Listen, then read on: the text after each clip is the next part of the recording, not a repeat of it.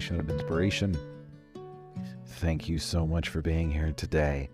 So I don't even remember what I was about to talk about today, but as soon as I hit record, I noticed on my digital recorder that there's less than 1 bar of battery life left.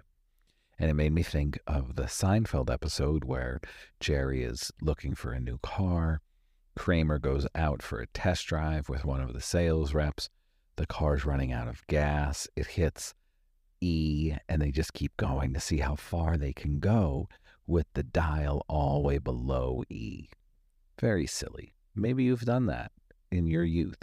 But as I sit here and I watch a deer feeding in the yard, and Stella not really sure what to do. She wants to lie down, but she also can't take her eyes off of the deer.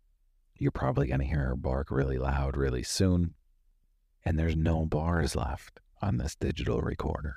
And I feel like I'm in that episode saying, what's going to happen? Is Stella going to bark first at the deer?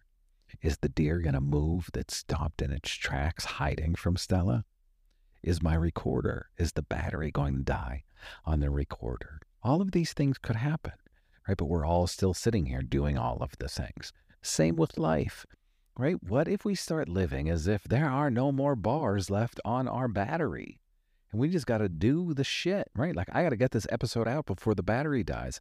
I got to get this episode out before Stella leaps off the deck to go after this beautiful deer. Or maybe she won't.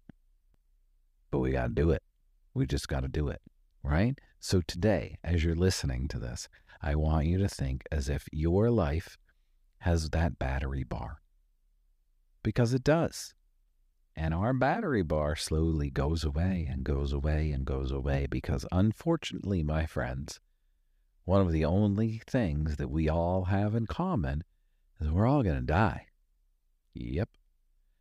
That battery bar is really going. And as I turn my head and look down, and there literally are no more bars left in my battery holster on this recorder, and the deer gets closer to us and the anxiety builds, what do?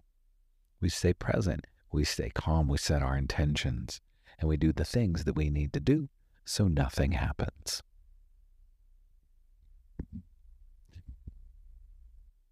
And right now I got to go because Tina's calling. So thanks for listening, and I'll be back tomorrow. Have a great day, everybody. Hey, TT.